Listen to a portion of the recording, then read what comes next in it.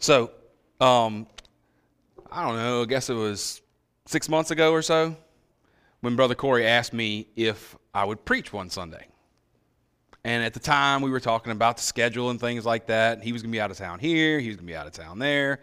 So I was thinking, so he's going to be out of town this Sunday. He needs somebody to fill the pulpit. I can handle that for one Sunday. Well, that was not the plan. Just didn't know it at that time exactly. But I do appreciate the fact that he will be here. That way he can jump up here and like throw me off of this thing if I say something wrong. But while I am fairly comfortable standing in front of all of you talking and singing and things of that nature, I am a little nervous. I'm not going to lie to you. This is not my comfort zone, and I will speak a little fast at times. But at the end of the day, I was given a task, and that's how I approached it, to bring God's word to you this morning. And I've never studied a passage of Scripture the way I studied this one. For weeks and weeks and months, I've read this passage, and I didn't really start taking notes on it until a couple of weeks ago because I wanted all my thoughts to be arranged before I started putting stuff down that didn't mean anything. So the title of my sermon, he texted me about a month ago. He says, "You have a title for your sermon?" And I was sitting there, nope, sure don't. But he texted me, so I didn't have to say that to his face. So I was at work, and I kind of worked for myself. I said, let me stop. I'm going to read this passage of Scripture again. So I read the whole thing, and I was like, okay, so what will you do with your faith? So when he gave me this passage of Scripture, he said, the Syrophoenician woman. And I was like, oh, yeah, that sounds good. No idea what he was talking about. Like, if he'd have told me the Canaanite woman, like from Matthew's account, maybe it would have rang a bell. But when he said I'm like, what is a Syrophoenician woman? But so if y'all would turn in your Bibles with me to Mark chapter 7, we're going to be going from verse 24 to 37.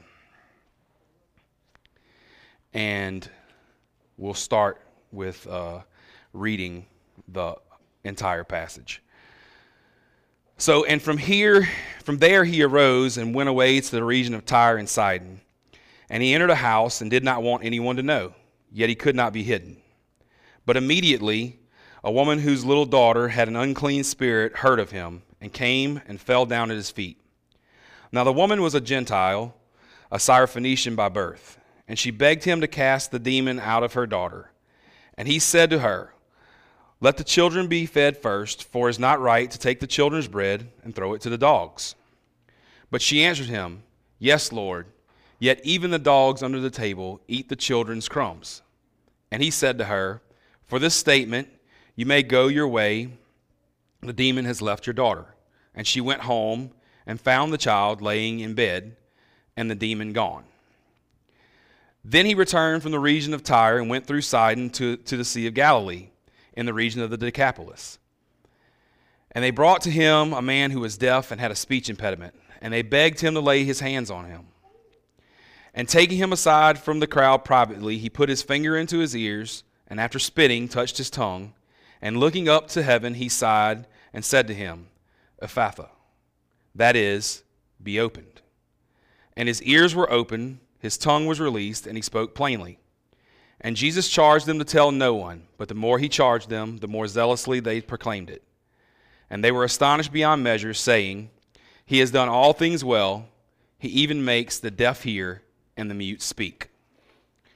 So we come into this passage. Last week, Brother Corey told us where Jesus was correcting the Jews on what defiles a person. That what defiles someone comes from within. And the next story we get to here, Jesus goes into Gentile territory. So his fame has spread like wildfire. So much so that he enters this house not wanting anyone to find him, and this lady hears about him, and she comes to see him. So we have a parallel account of this in Matthew. Like I said, Matthew's account calls her the Canaanite woman. So I'm going to read Matthew 15. You can turn over there if you'd like, but I'm going to read it. 15, 22 through 28. Matthew says, "And behold, a Canaanite woman from that region came out and was crying, 'Have mercy on me, O Lord, Son of David. My daughter is severely oppressed by a demon.' But he did not answer her a word. And his disciples came and begged him, saying, 'Send her away, for she is crying out after us.' He answered, 'I was sent only to the lost sheep of the house of Israel.' But she came and knelt before him, saying, 'Lord, help me.' And he answered, 'It is not right to take the children's bread and throw it to the dogs.' She said, 'Yes, Lord, yet even the dogs eat the crumbs that fall from the master's table.' Then Jesus answered her, 'O woman, great is your faith. Be it done for you as you desire.' And her daughter was healed instantly." So Jesus notes that he's there for the Jewish people first. And this is important for us because in Matthew's account, he says he's only sent for the people of Israel. Well, Paul tells us in Romans 1:16, "For I am not ashamed of the gospel, for it is the power of God for salvation to everyone who believes, to the Jew first, and also to the Greek." This is one of our fighter verses not that long ago. And that verse on its own, set out there to the side, can be a little bit confusing maybe, why Paul would say it this way. But this is our connecting tissue here. This is what brings us all together. And this even connects us back to the original covenants that God had with Abraham. See, faith in the Old Testament was shown over and over to us by God's faithfulness through his covenants with Israel. And in the New Testament, Jesus is that ultimate picture of what God's covenantal faithfulness is. So for us to ask this question, what will you do with your faith, we really need to understand what faith is. So Webster defines faith as a strong belief or trust in someone or something. For us, that someone is God, Jesus. And this woman, she understood who Jesus was. And that's evident by her responding, "Yes, Lord," to him. This is the only time in the entire book of Mark that Jesus is called Lord. She even accepted the priority that Jesus assigned, with that the Jews were to get, the children were supposed to get what he had first. She accepted that. But her faith is truly displayed. Her strong belief in who Jesus was is truly displayed in that she believes even the crumbs of Jesus' power would be enough to heal her daughter. It's significant that 2 times in the gospel, when Jesus commends great faith, 2 times only, he responded to the faith of Gentiles. This time, and the Roman centurion in Matthew chapter 8. So that's significant for us, Gentiles, right? This is where Jesus' gospel is really opened up to us. It's brought to us. So when I study the Bible, when I'm taking notes when Brother Corey's preaching, I tend to write myself lots of little questions. So I wrote y'all one, just like I write for me. So would Jesus have seen your faith? That was my question for me. Would Jesus have seen my faith? Would I have had enough faith to do what this woman did? Let's consider the challenges this woman faced. First, she's a woman. We're not in 2020 where everybody's equal, right? This is in biblical times. Women were not held in the same respect as men. Second, she's a Gentile. They were considered unclean. Jewish people avoided them for the most part, especially the rabbis, especially the teachers. They stayed away from them. Third, she had a demon-possessed child, indicating an unclean spirit in her household. 4, the disciples even wanted to send her away in Matthew's account. They asked her to send her away. And then the last thing against her was Jesus' words. Jesus called her a dog. Now, Jesus was not putting her down. He was not telling us that she was lesser of a person than him. He was just assigning priority here. He was letting her know that he was there for the house, for the children of Israel. But the result of her faith, the result of her belief, is she returns home and she finds her daughter healed.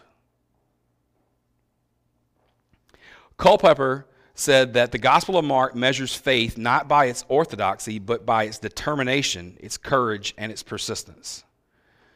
So can we have faith that is determined? Can we show faith that is courageous? Can we be persistent in our faith? Great faith is faith that takes God at his words and will not let it go until God meets that need. Great faith can lay hold of even the slightest encouragement and turn it into a fulfilled promise. So I would ask that God would increase our faith so that we could show the kind of faith that this Syrophoenician woman did. So next we come to the story of Jesus healing the deaf man. So our faith will show in our actions. So Mark's the only gospel that records a detailed account of this story of Jesus healing this Gentile. So let's go back and read verses 31 through 35 again. It said, "Then he returned from the region of Tyre and went through Sidon to the Sea of Galilee in the region of the Decapolis. And they brought to him a man who was deaf and had a speech impediment. And they begged him to lay his hand on him. And taking him aside from the crowd privately, he put his fingers into his ears, and after spitting, touched his tongue. And looking up to heaven, he sighed and said to him, Ephphatha, that is, be open. And his ears were opened, his tongue was released, and he spoke plainly. And Jesus charged them to tell no one. But the more he charged them, the more zealously they proclaimed it. And they were astonished beyond measure, saying, He has done all things well. He even makes the deaf hear and the mute speak." So we're still in Gentile territory. Jesus is dealing with another Gentile. He's left the region where he was at because he just performed another miracle, right? People are going to find out. When we first start this, he had left trying to seek rest. He's trying to get away from the people who know about him. So he goes to another area here, and as soon as he gets there, they find out about him. He cannot be hidden anymore. The interesting part about this, the last time that he was in this area was in Mark chapter 5 when he dispelled of the demon of Legion, right? And he sent them into the pigs, and they ran off the cliff, and the people in this area were deathly afraid of him. They were like, "Don't know who you are, what you just did, but you've got to go." This time, it's a little different. If we remember that after Jesus healed that man, the demon-possessed man begged Jesus to follow him, to go with him. And he sent him back home. He was like, "No, go back to where you're from and tell your people what's been done." So obviously that man did exactly what Jesus told him to do because everybody knows who he is when he gets here. And this deaf man has a group of friends who, again, they show their faith. They bring him to Jesus. They beg him to lay his hand on him. They believe that Jesus can heal their friend. So Jesus responds to their faith. He takes the man away from the crowd because he's trying not to make a spectacle of this whole circus that's going on right here, this series of events. Jesus does not want to be known just as a healer. He wants people to understand who he truly is in the right time. So he pulls him away from the crowd, and he heals the man. Then we get to the real interesting part of the story, right? He spits on his fingers, and he sticks his fingers in his ears, and it's just like, huh? Like you read that, and I go, huh? But anyways, Jesus certainly could have healed this man without touching him. But he chooses to do so in order to help the man exercise faith. This man could not hear anything that was going on around him. He couldn't He couldn't speak intelligible words to ask Jesus to save him. But Jesus takes his fingers and sticks in this man's ears to let him know. He knows, like, I know what's going on here. I'm fixing to fix this. And he helps this man, and he sticks his fingers in his ears, and then he touches his tongue, and then he looks to heaven, and he sighs. All these things reflect an attitude of prayer for Jesus. Jesus wants this man, who has no way of ever having heard of who God is before, to understand where this power is coming from. Jesus wants this deaf man who could not speak to completely understand what's happening for him. And he does. Immediately, he's healed again, right? It happens in an instant. And the first thing this man probably heard was either the end of Jesus' prayer there, or maybe he heard the whole thing. But it happens in an instance. And then Jesus tells them to tell no one.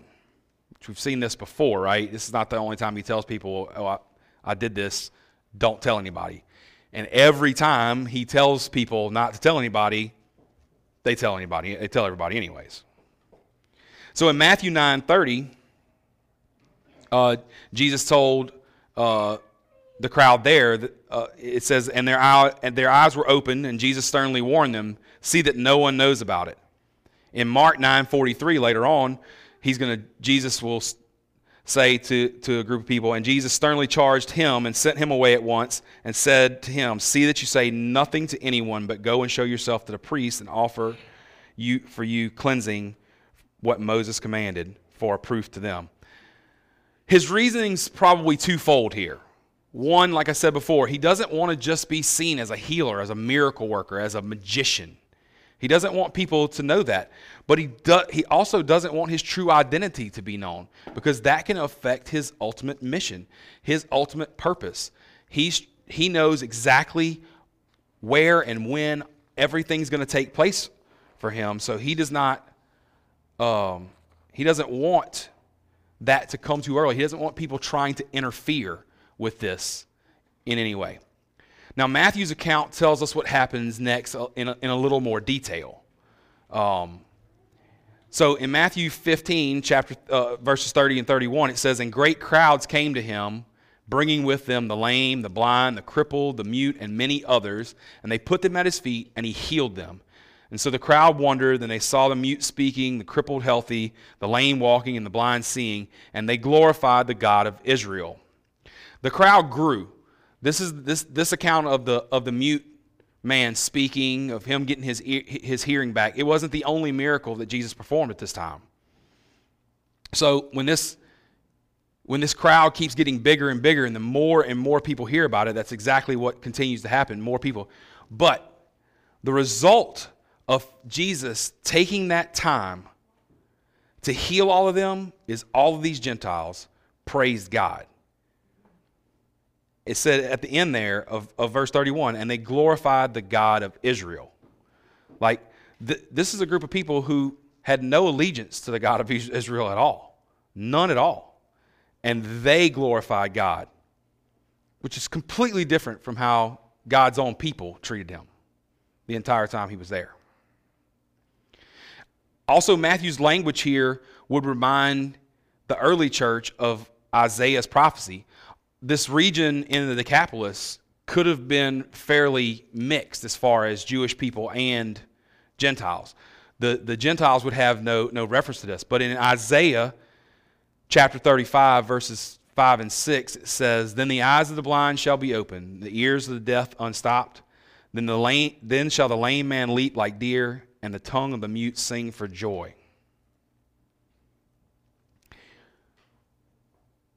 The fulfilling of prophecy for the early church, for Jewish people who were not converts yet, were huge for them believing in who Jesus really was. It was huge for that to happen. So, I did go really fast, didn't I? Okay. The question I still have for you is, what will you do with your faith? So Corey told me when I sent him my notes, he was like, everything looks good. I like it. And I know he's got like a side critique where he fixed a bunch of things that he hasn't shown me yet. He'll show me after today probably. But he said, you need to come up with a few points on how we can apply this to our lives. So I started thinking about that. I was like, that's kind of right there in front of us, but I'll say them anyways.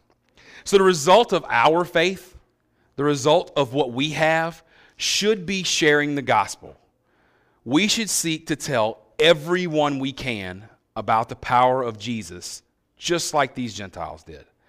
We should seek to let everyone know what God has done for us.